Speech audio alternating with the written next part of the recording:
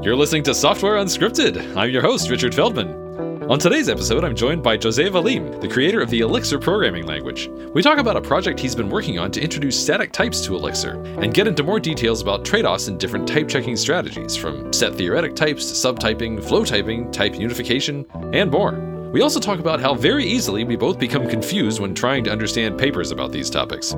Software Unscripted is sponsored by my employer, No Red Ink. No Red Ink makes software for English teachers, and we're on a mission to help all students harness the power of the written word.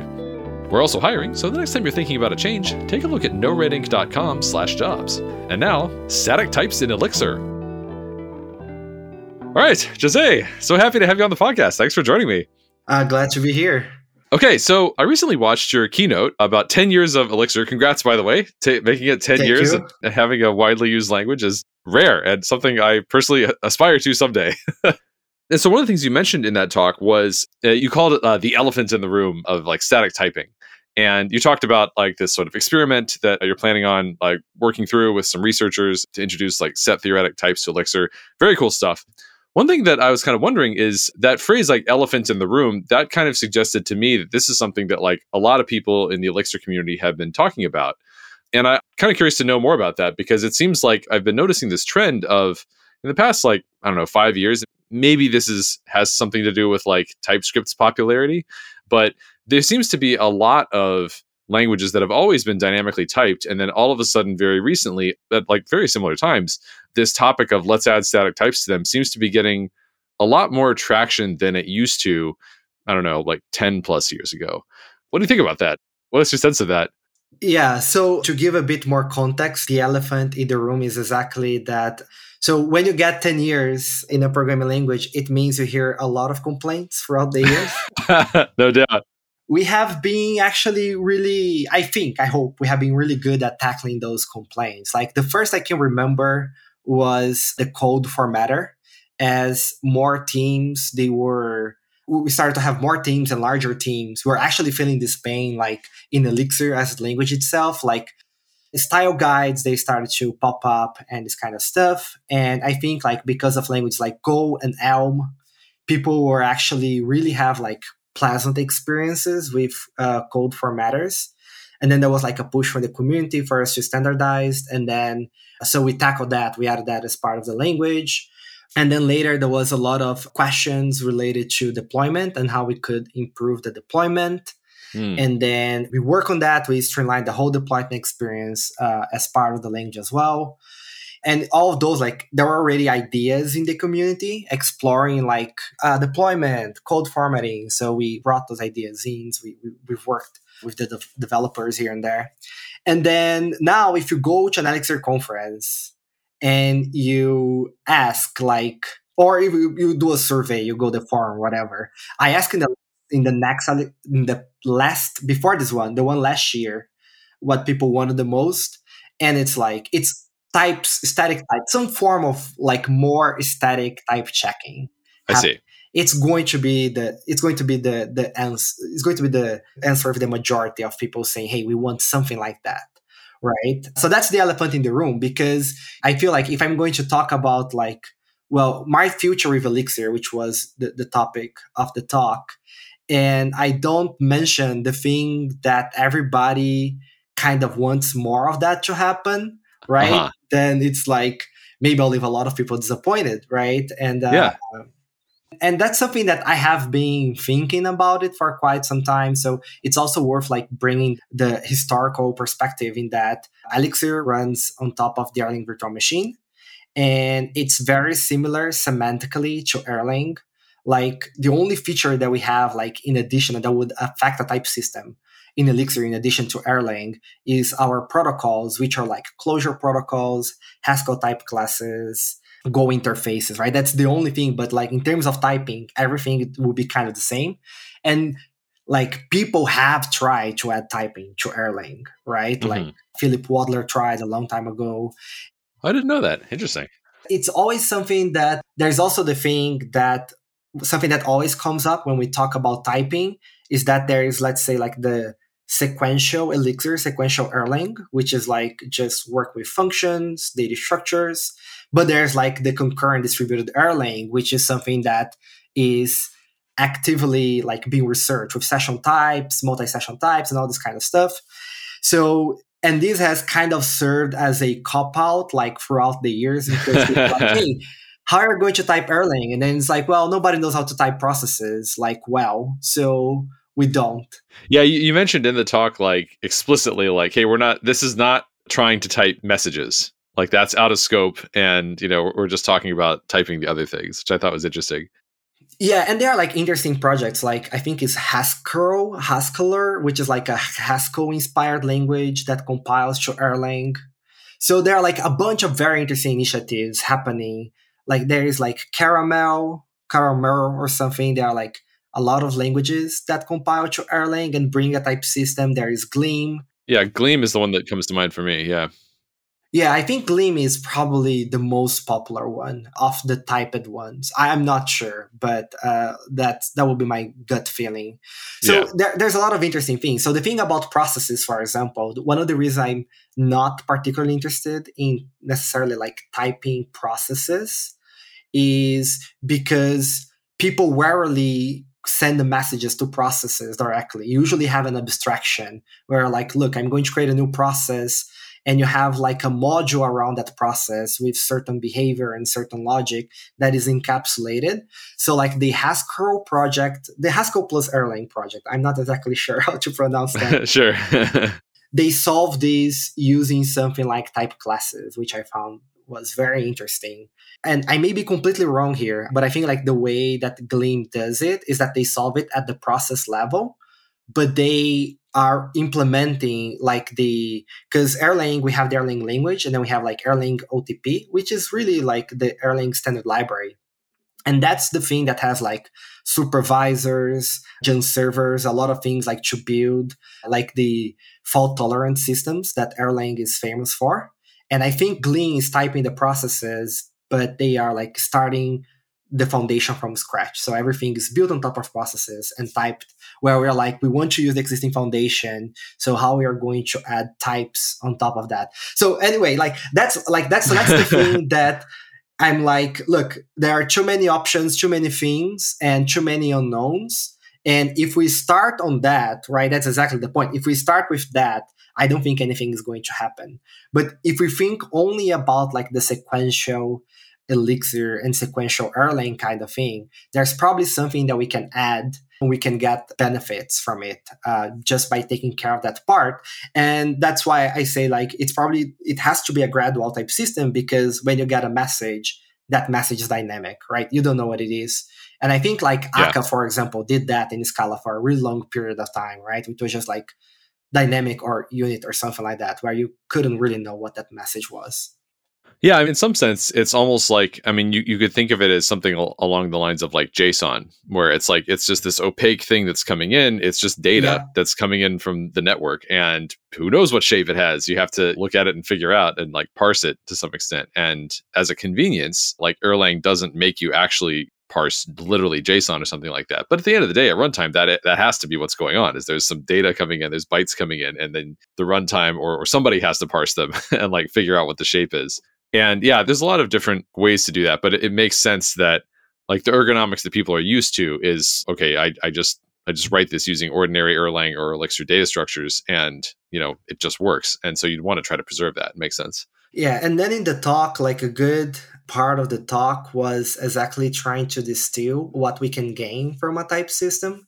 And then if I said anything absurd, I would actually love to hear your feedback, because you're definitely more experienced than me. Because one of the things that I hear a lot in these discussions is that people are like, well, when I have types, I don't need to write tests. And then I'm like, oh no, I'm not sure, right? And I really want to talk about those things, because like if we had a type system, let's say that in 5 years, Elixir has a type system. I don't want anybody to say, oh, I have types, therefore I don't need to write tests. So I pick up like examples like, well, if I implement like the AND Boolean operator, right? And if I just say like it's Boolean to Boolean and I don't write a test, I can break that completely, right. And the types would never get it. And we also hear like the opposite. People say like, hey, if I have 100% coverage, I don't need a type system, which is something that I've tried to prove that's not the case. Like, depending on the type system, Right. your code coverage is actually not going to guarantee you. So it was really like trying to make sense, like, hey, what we can get from this. And then there are other things that are more obvious, like types as documentations. It's really good. Types as performance. It's not something that I believe we would benefit from because we are running on the VM where everything is dynamic anyway.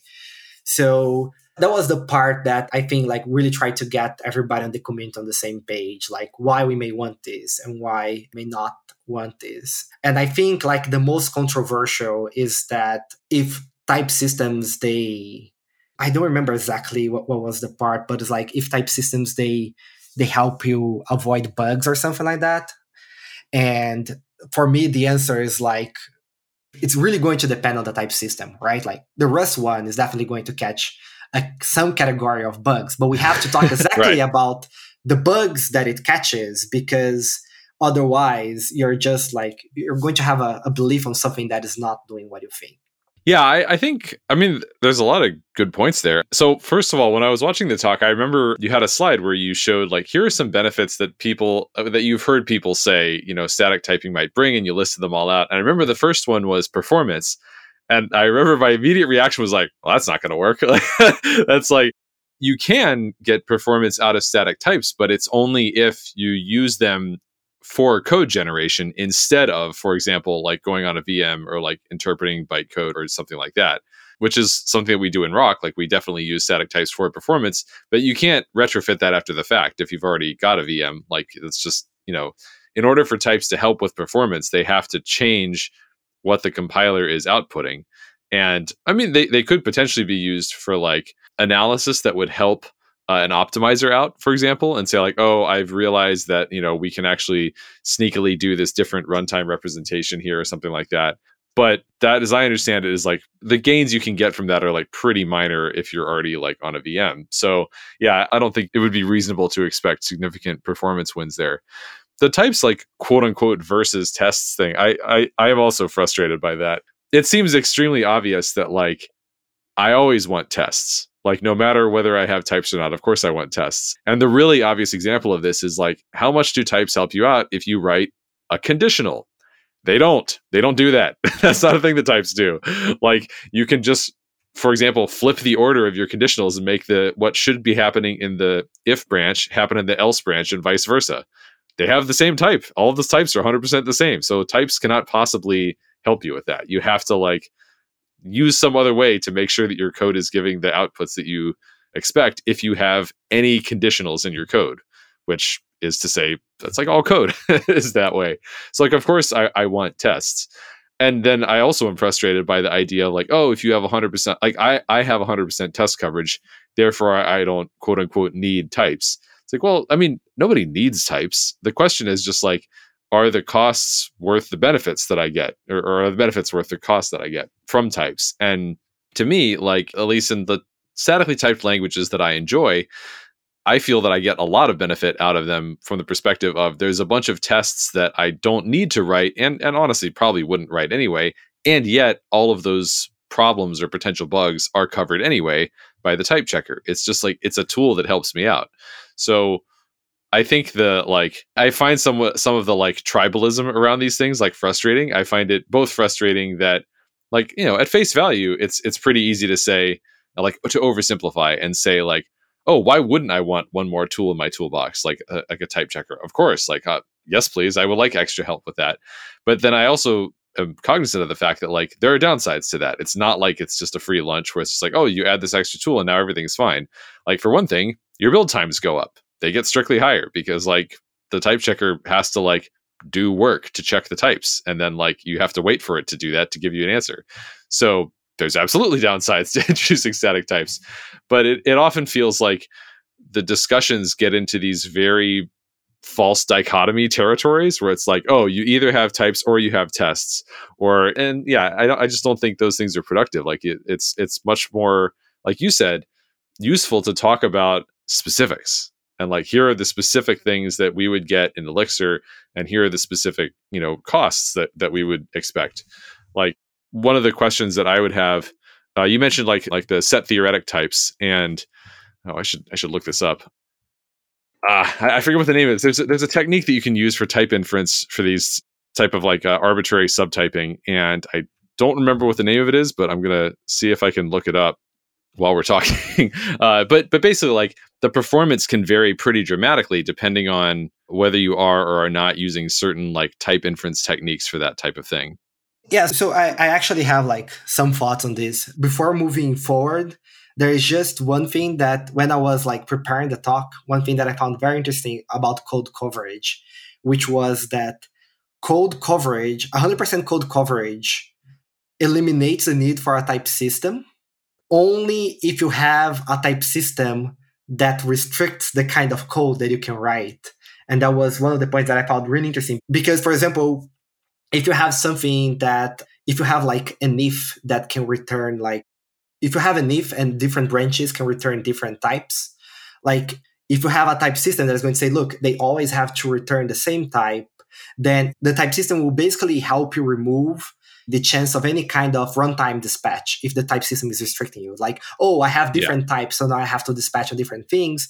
The type system restricts that in a way that, sure, if you have 100% coverage, then you don't need a type system, but you do need a type system in the first place to make sure that it's like, it's not letting you write crazy code that is doing runtime dispatching. So yeah, so that I think was like one of the really interesting points, which I think, for me, my opinion, it kind of like proves that, look, you need to, informally proves that the code coverage is never really going to replace a type system.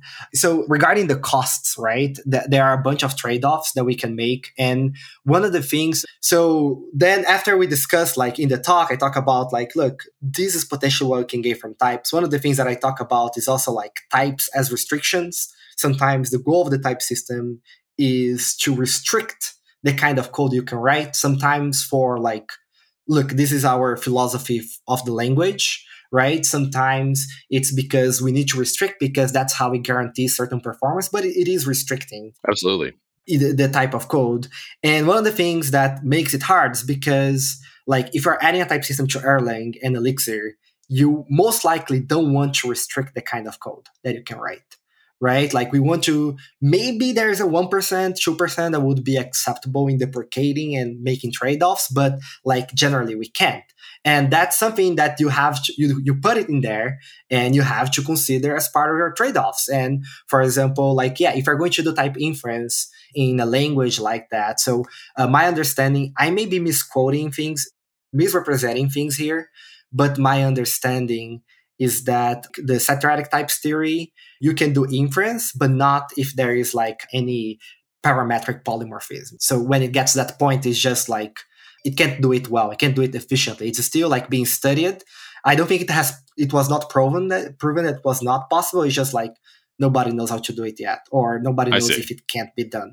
But the thing for me is that I'm not worried about type inference. It's not the first thing that comes to my mind, because look, if you want like the benefit of not having to write the types, like you can just write Elixir as it is today, right? True. Yeah. So it's like, I'm not saying it's useless. If we could have it, it would be great.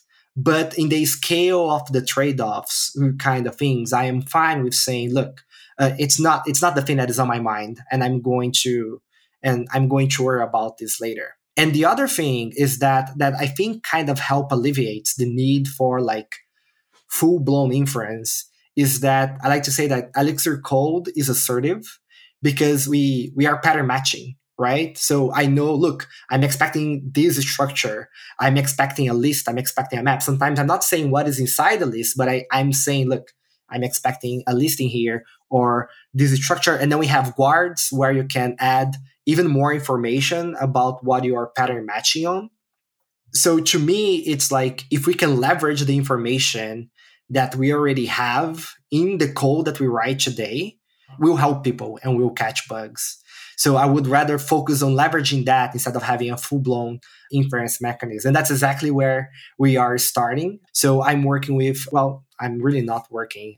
There are two other people working that who are not me, which is Giuseppe Castanha. He's the senior professor that he's researching and investigating set theoretic types as part of his research for years. And then we have Guillaume Duboc, who is the PhD student, and they are the one working on it. And like the first 3 months, 4 months of the project was mostly like looking at the Elixir patterns, looking at the Elixir guards, and it's like what are the typing rules for this thing? How this is going to translate to types, and how we are going to type this. And that was right. So there was a lot of effort in that. And my goal is that, well, because if we can start leveraging this, if we can start leveraging the information that is already in the Elixir code, we can start emit warnings. Like we can implement the type system behind the scenes. We can start emit warnings, and you don't have to change a single line of your code to already start getting benefits from it. And that's kind of where I want to go, like slowly in this direction. So that's the plan. And that takes like inference off my mind. Like this is a 3 years project, and I would be fine if at the end of the 3 years we don't work inference. And then if we are happy with what we get, then maybe there's another PhD student who is going to work on implementing inference. So you can say infer those things for me or something like that. I see. So you're not thinking of like adding, for example, a syntax for type annotations to Elixir. It's more just like behind the scenes. We'll definitely have a syntax. Okay. But that's, for me, that's part 3. So right now, in my mind, in the roadmap is get all the information for pattern matching in guards. And in Elixir, we have those structs, which basically, it's a key value thing, right? And those things, they're not typed. So first, I want to type the structs because I usually know what the structs I'm working with in different parts of the system. So if I can type them, I can propagate more type information. So my goal, it's to try to, I'm working on the smallest changes to the language I'm on the low-hanging fruits that can bring benefits to user. And when we are comfortable, we are going to say, here's the typing language. Because like adding the typing language to the language, it's going to be a really big change. And also it's like, there is a chance we are going to get like some things wrong, right? And they're like, oh, the semantics are wrong. And now we have to change the type language again. And because those things, they go side by side. So like as much as we can postpone adding the typing language and still give benefits to users, for me, that's my plan. We will see if it will actually become true. Because The other thing that I'm talking a lot with the professor and the student as well is that I want a gradual type system. Because I want a gradual type system that I can implement gradually.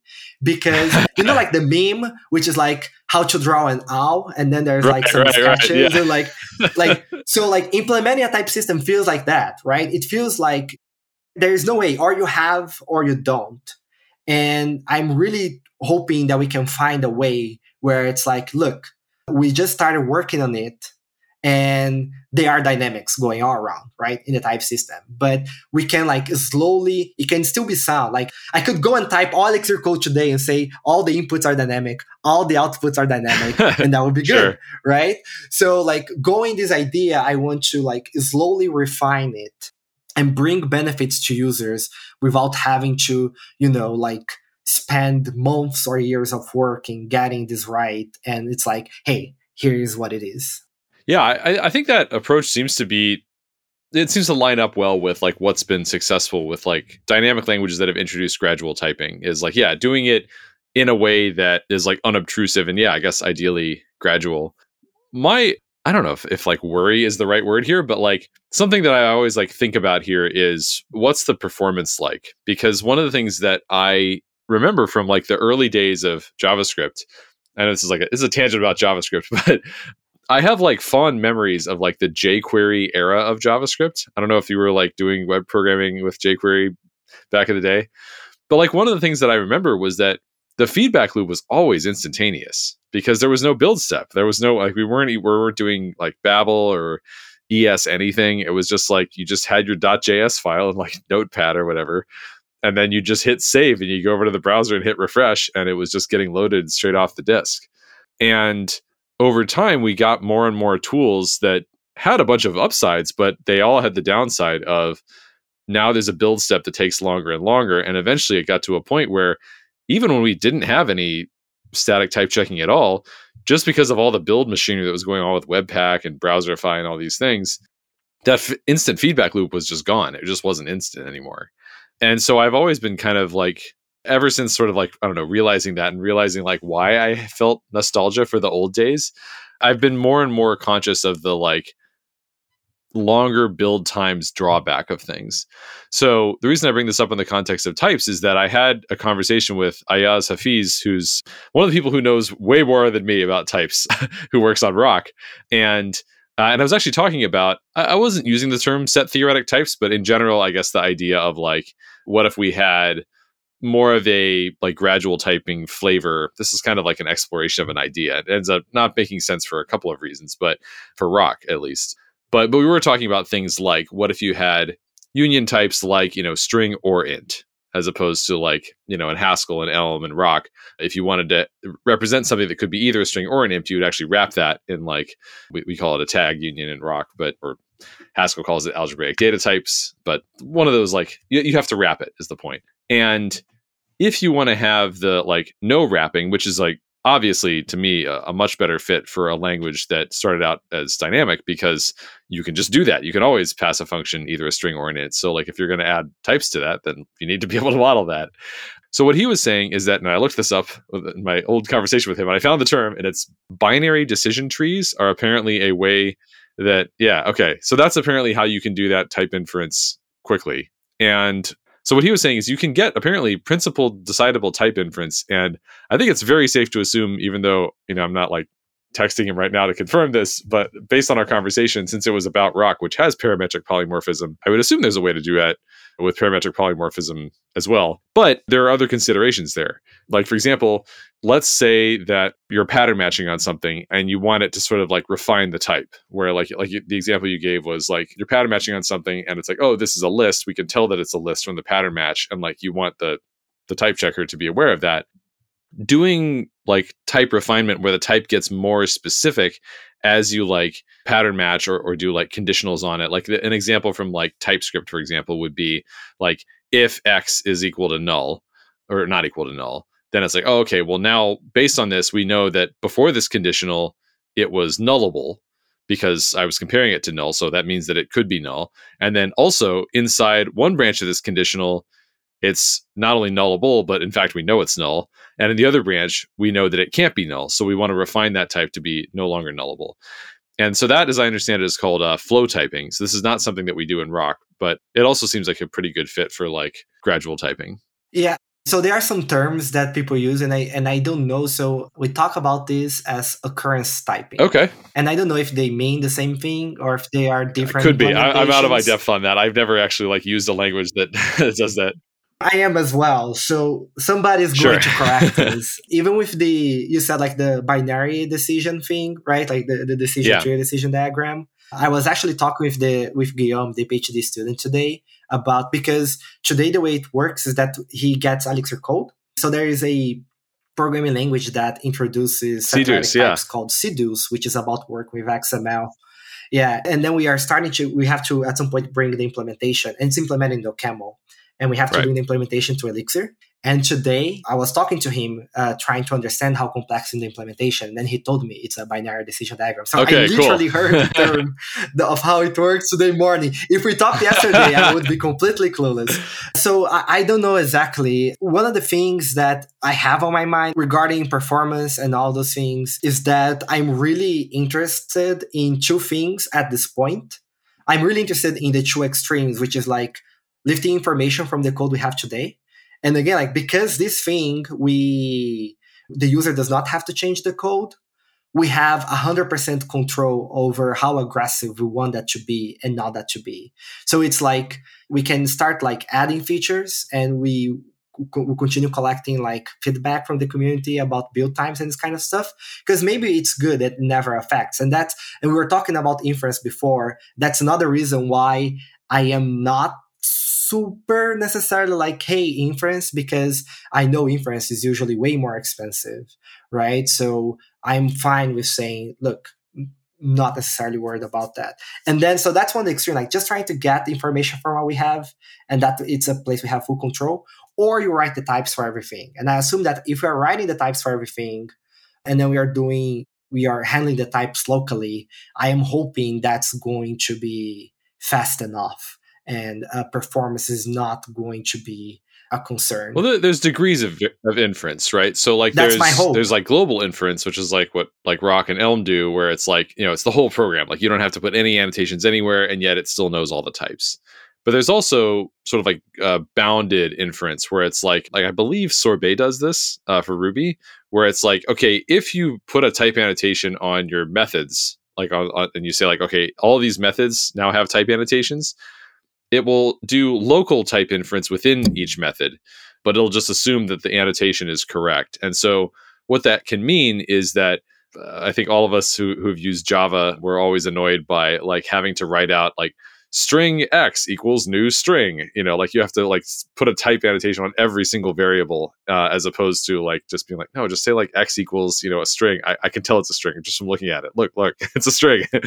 And so being able to say like, okay, I have annotated my methods, which honestly like is considered kind of a best practice, even in languages that do have inference for absolutely everything. Like in Rock and in Elm, I always choose to add an annotation to the top, even though the language doesn't require me to. But that means that the inference can't sort of like propagate as far. Like once it gets to that function boundary, that method boundary, then it's like, okay, well here we just have this little like local system instead of the whole global system. And then globally, it's all just like fully annotated things. And so that can be like a way to make it so the inference is a lot cheaper, but while still making it so that you don't have to choose between either not having type checking between the variables inside the function or having to write type annotations for every single variable. So a thought. Yeah, so I think, again, out of my depth, and I also think like a lot of it's local and global perhaps is the thing that makes the biggest impact, but also like which kind of data structures you have, and also like which kind of polymorphisms, all this kind of stuff is going to impact the inference type. So it's really going to depend on like like it's the whole package. And that's why, well, I mean, language design in a nutshell, right? It's kind of like all decisions, they are somehow related and they rarely exist in a vacuum. But I have a question, because one of the concerns I have with global inference, because global inference sounds, so let me tell an anecdote and you know better than me. Well, we'll see. That's never safe to assume. Okay, let me tell it, which is because I've been writing Rust for the first time in the last 7 days. Okay. So there's this polars library in Rust, which is like I saw you mentioning this, in the talk, I think. We are exposing that through Elixir, and I was working like on zero copy things, like, and when I was working with Rust, like the compiler messages, they are just fantastic. Like I even opened an issue in Elixir, like how we could improve one of our error messages based on what I got from Rust. And a lot of things to like, but one of the things that I found very frustrating is that I could not refactor code. And I think it's because in Rust, not like I could refactor from time to time, but there are some occasions where I was like, oh, this code is shared. So the thing about the code that I'm working on is that it's very trait heavy. And I think you cannot have like a trait inside a trait. You have to put a concrete type. In some cases, yeah. I know the general shape of what you're talking about. Yeah. Yeah, right. So I had some code and I was like, okay, it's duplicated between those things. So I'm going to extract a function for me to remove the duplication. And maybe there is a way, but I could not figure out how to type that function because Rust wanted me to type that function. I think I have to type everything in Rust. So what I did is that I just went with a macro instead because the macro is going to get inlined, right? And I felt so dirty because it's like I was really fighting against like my instincts, because it's like, look, refactoring code is a good thing, right? But it's like the type system is not letting me refactor code. It's like this dilemma. And then it's like, there's the joke, like the first rule of the macro club is don't write macros. And now I'm like, I have to write macros to refactor code. And then I was like very conflicted. And I think it's one of the things, like, I know like Rust has inline functions, but if I could tell Rust like, hey, this is a private function and you should inline it on its caller also during the type inference, so I don't have to put types on it. It's something that would solve the problem for me, which is related with like, what is the scope that you're working on, right? But the disadvantage is that if you're writing a lot of code like that, where you are like inlining the functions, right? Because you don't have types, when you get a type error, like good luck, like explaining why that type error is happening. So it's like all trade-offs, but it was one of the places where I felt like really like, Yeah, so based on my experience, this is a Rust thing and not I've run into this too with Rust, but not with like Elm, for example. Right, because Elm is doing the global inference, so it's like, but then the concern with the global inference is like, once you get to, it's like, again, it's like, it's the trade-offs, because once you have a really large project, if you're doing global inference, it's global inference. So unless you have a simple type system that is going to say, hey, it's global, but we don't care, it's really fast anyway, I worry that like a slightly more complex like type system with global inference, it's going to be like very, very slow. That's a great point. So a couple thoughts here. So one is that I'd actually be really curious to do this. It would be kind of a pain, but I'd be curious nonetheless. So in practice, if you have a large like Elm project, for example, like we have like 500,000 lines of Elm code at work. In practice, culturally, everybody writes, annotations on their like top level functions, right? Just all the time. If you're doing that, I actually don't know offhand if Elm's type checker does this, but like you can use that to bound the inference and just say like, once you get to this point, okay, it's this annotation, and then like, that's what it is from here on out. And if we ever have something that disagrees with that, okay, it's a type error. But also, I mean, even more generally than that. So without getting to too much, I don't know, whatever, we can get a little bit into the weeds on this. So there's a couple of different like high level type checking strategies. One of them is, like we were talking about the binary decision diagram, binary decision tree, or whatever you want to call it. Yeah. Binary is something. We know it's binary. It's a binary decision making. We don't know the details. But another one is type unification. And so type unification is different than subtyping, and it's got some interesting trade-offs. So one of the downsides of unification compared to subtyping is that from a teaching perspective, there are like, I would say like 95% of the time, subtyping and type unification give you the same answer and like kind of work the way you would expect.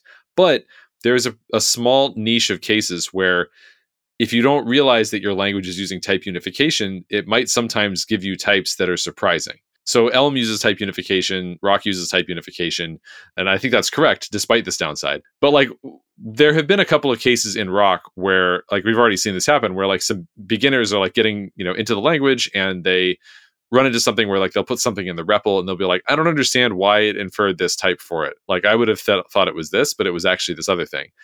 And if you're like a compiler author and you're like, oh, that's because that's the answer that type unification would give, that's definitely the correct answer. This is not a bug. But as a user, it's just kind of like surprising. And I wish I had a good example off the top of my head, but I can't think of one on the spot. But basically the way that it works is essentially that like you start off with this big table, and it's called the data structure is called a union find data structure. And it's almost like a bunch of symlinks. So you'll say like either, let's say I have a variable called X, and we'll say, okay, X, I don't know what the type of X is yet. So I'm just going to say, I don't know what this thing's type is yet. It's an unbound type variable. And then I'm going to say Y. And it's like, okay, cool. I also don't know what Y's type is. And then we're going to have something like Z equals X plus Y.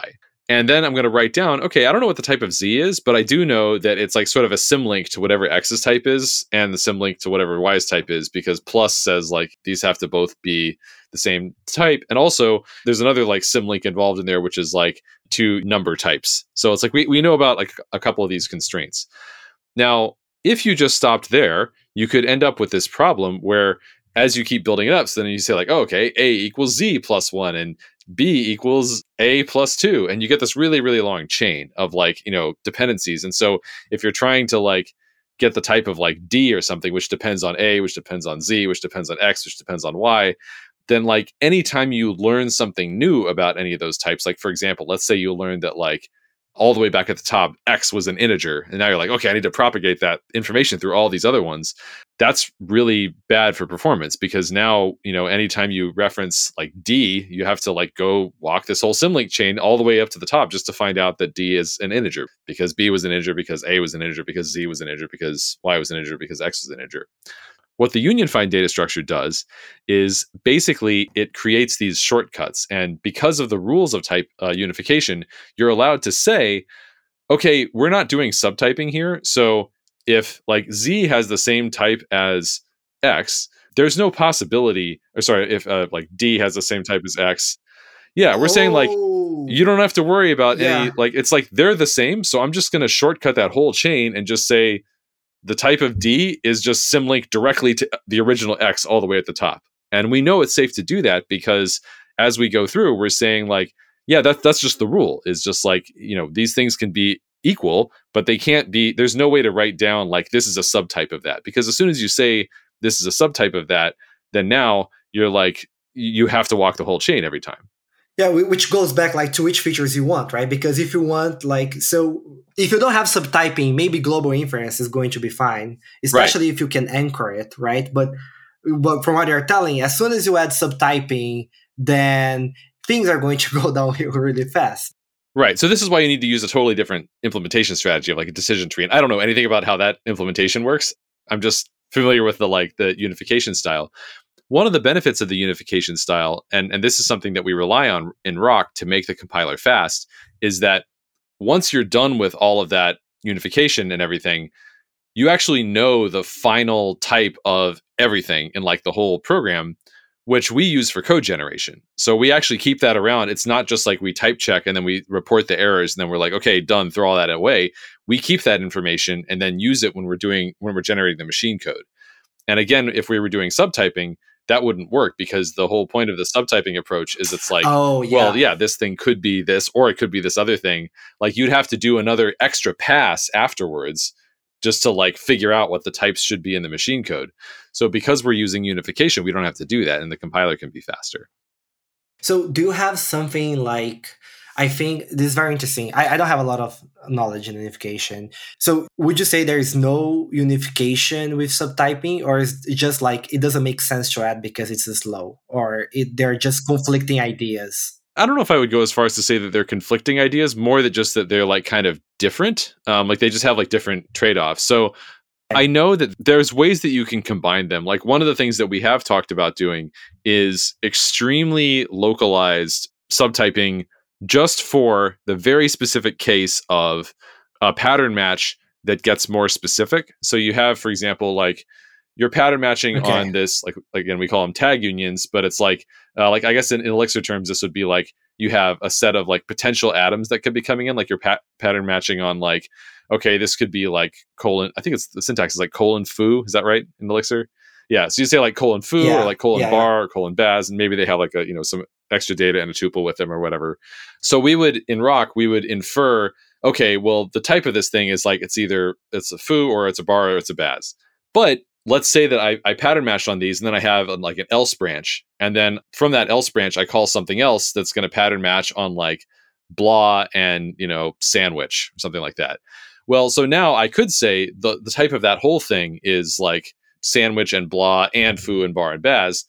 But really, in that else branch, we've narrowed it down from the pattern match on the previous branches, and we know that it can't be foo or bar or baz anymore as of that one branch. So if, for example, I wanted to like call a helper function that only works on sandwich and blah, these other two tags, it would be nice if the type checker was like aware of that distinction. And so if we just use unification, it doesn't know about that. It doesn't do any narrowing based on pattern matching.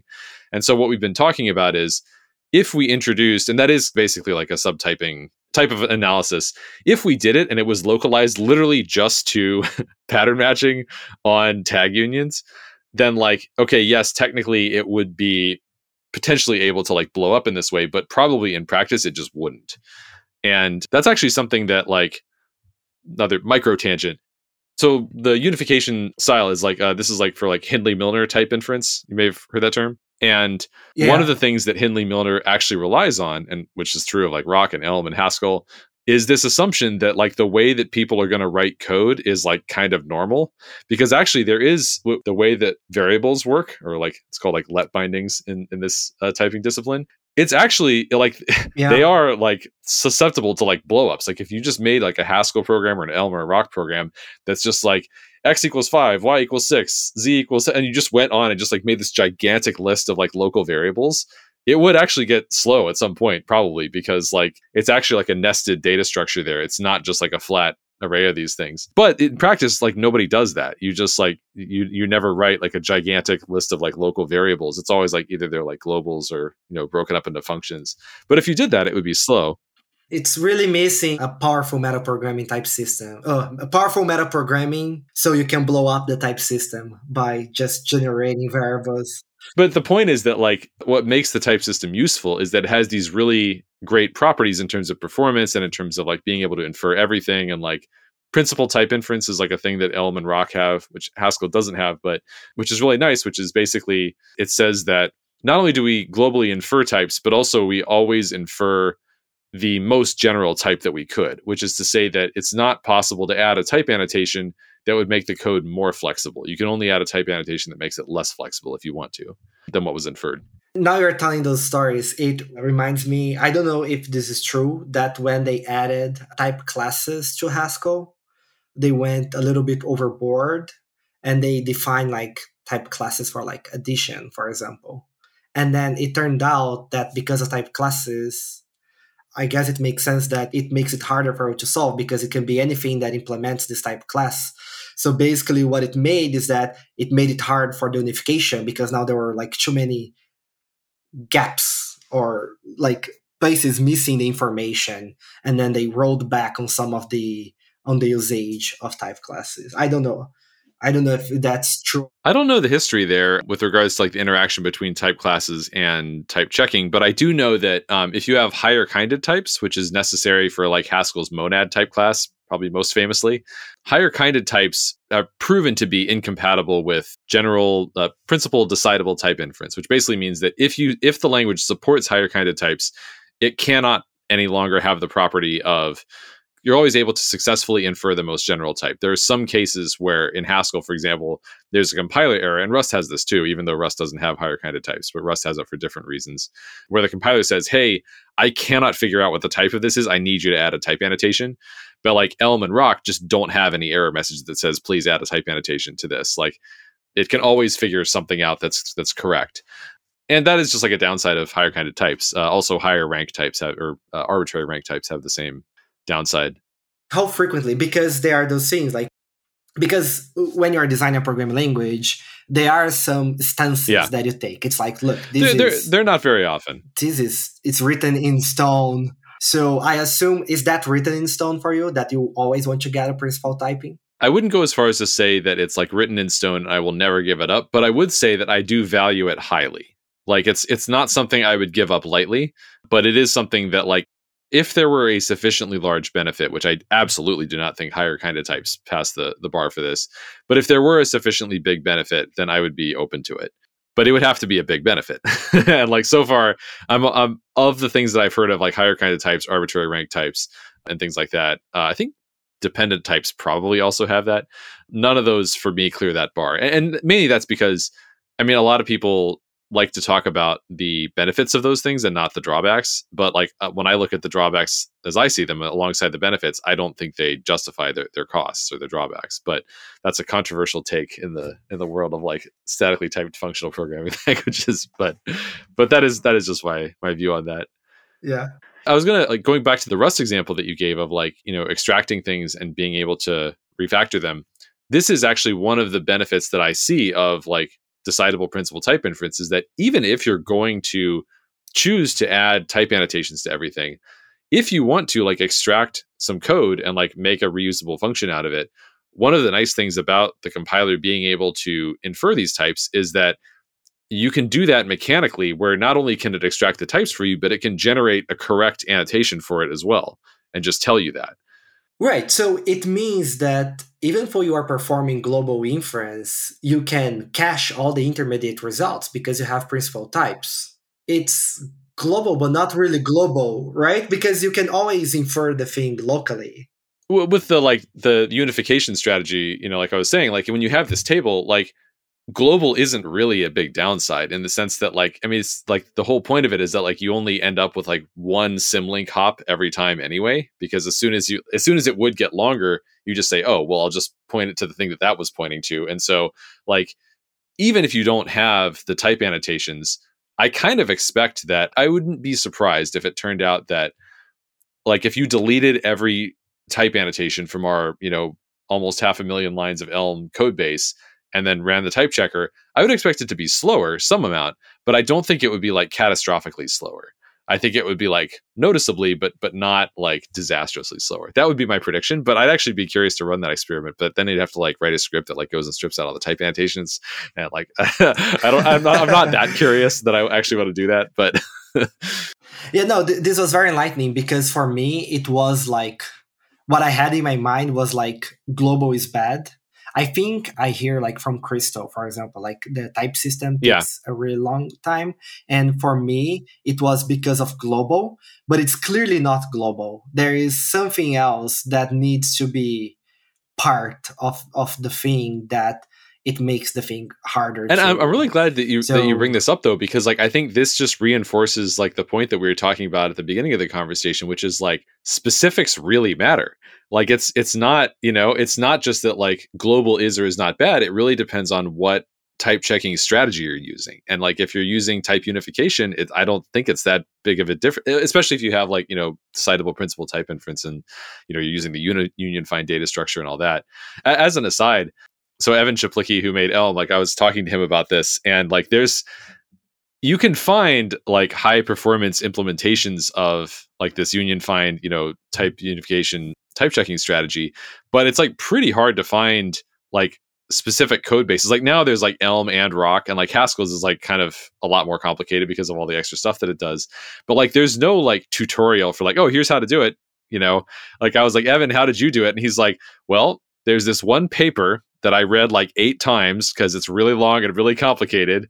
And I did like everything that they said. And like everything other than this one paper, which is called The Essence of ML Type Inference, I want to say, like the word essence is in there. And like everything else is just like talks about it like from a theoretical perspective, but they don't tell you how to like actually make an implementation that runs fast in practice. And there's all these like incredibly like the theory like that I just described is like, oh, it's pretty elegant and like nice and like conceptually cool. But then in practice to make it run fast, there's all these little fiddly bits that you can like really like easily like get like an off by one error with like these numbers that you have to like manually increment and decrement in all the right places to like cache things properly. And like the actual implementation is like not straightforward and like very error prone and like obnoxious. But it's like worth it, I think, to get like the benefits, but like I don't want to, delude anyone into thinking like, oh, you just do rub a little unification on it and everything's gonna be fine.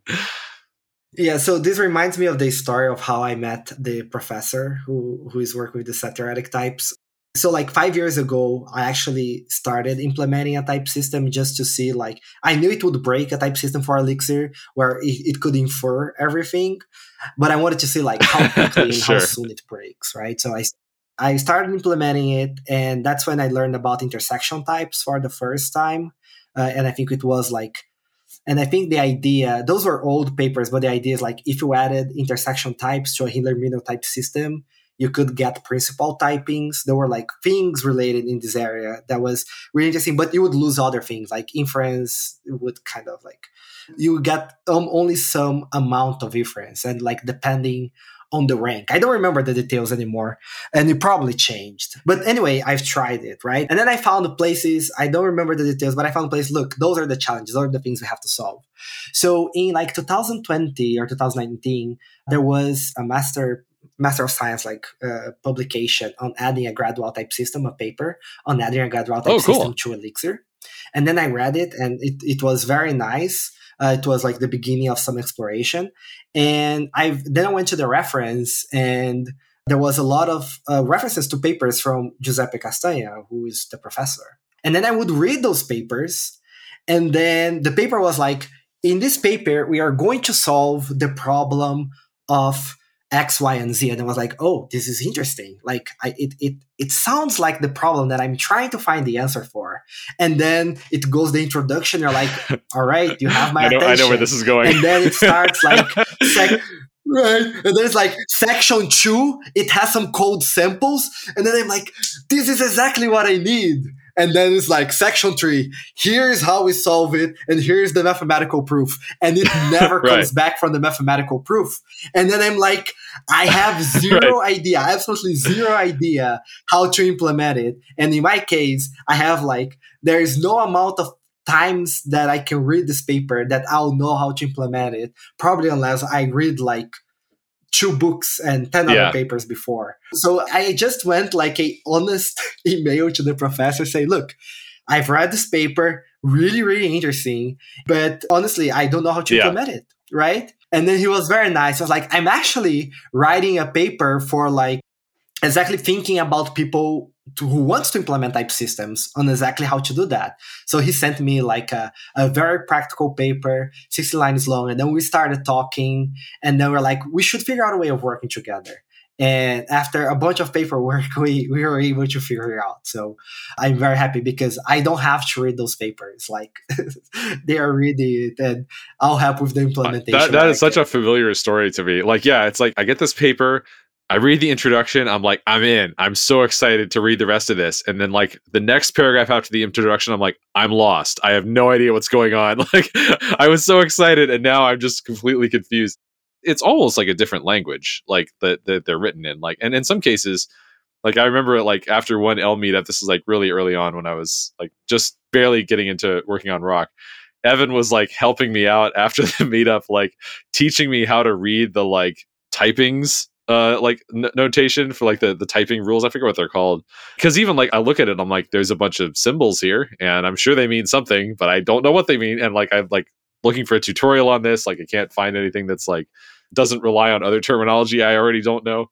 I know there's like Papers We Love conference. Like I could very easily go to a Papers I'm Frustrated By conference. Like because that's like my usual experience with them. But at the same time, I appreciate that like part of the reason that the papers are that way is because there's a very strong specialization in the academic world that's doing like super valuable work, where it's like, if there weren't people like, proving things and like, analyzing algorithms and like type checking systems and all these things at this level, that like, because I mean, I also did, like you did, I tried just like, let me see if I can implement a type checker from first principles just based on the ideas. Let's see how it goes. It was a complete disaster. Like, and then I did it again. It was an even bigger disaster. Like, if we just took the like industrial programmer approach of like, well, let's just like build a small thing and then iterate and let's, it'll get us there. That doesn't work in some problem domains. If you're building a product for like end users or even a product for programmers, that totally can be a great approach. But like in some cases, it's just like for example, the example that always comes to mind is like, imagine if someone was like, I'm going to, what I'm going to do? This is going to be a really nice user experience. I'm going to make a program that will detect whether or not another program halts. That's going to be super useful. And I'm just going to start small and I'm going to, build a little small implementation. I'm going to iterate on it. And then eventually I'm going to get there. It's really useful for someone to have done the proof work to be like, you are not going to get there. It's actually not possible to do what you're trying to do. But like knowing that up front, like what is and is not like provably possible is incredibly valuable, but it requires a completely different skill set than the one that I have. So like there's a lot of, I think of it as like somewhat of a symbiotic relationship when it's working well, where like in academia, they're using these like different set of tools and techniques to prove really useful properties and to discover and like research new, like fundamentally different ways of doing things that still have the properties that we want them to have. And then as I see it, like my half of the like symbiosis is being able to like actually productionalize those things and like take these really good ideas that researchers have spent a long time just proving that they work and have certain properties and turn that into something that's actually used by like hopefully a lot of people.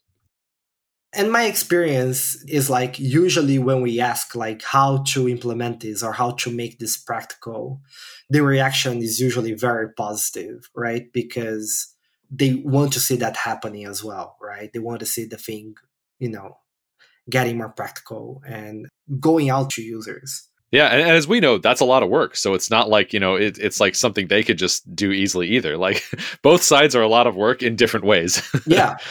Very cool. Wow, this has been great. I really enjoyed like talking about all these things with you. It's pretty rare to get to like talk to somebody who's like made a programming language that's loved by so many people. So thank you for taking the time. I really appreciate it. Oh, thank you.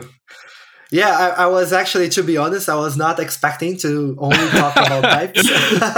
But I think this is great. Great because it's honestly a little bit out of my comfort zone, and actually great because I was able to learn a lot. It's kind of, I'm thinking now like in the irony of me going and giving a talk about types and saying that things are nuanced.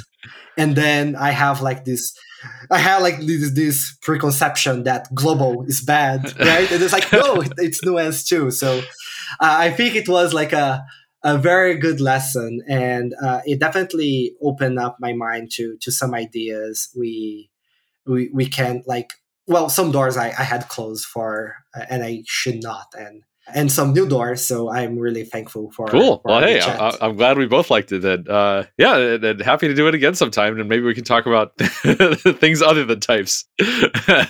Something else. Yeah, I'm sure. Like we can pick another topic and go on another hour. Like just yeah. All right. Thank you again so much for the invitation.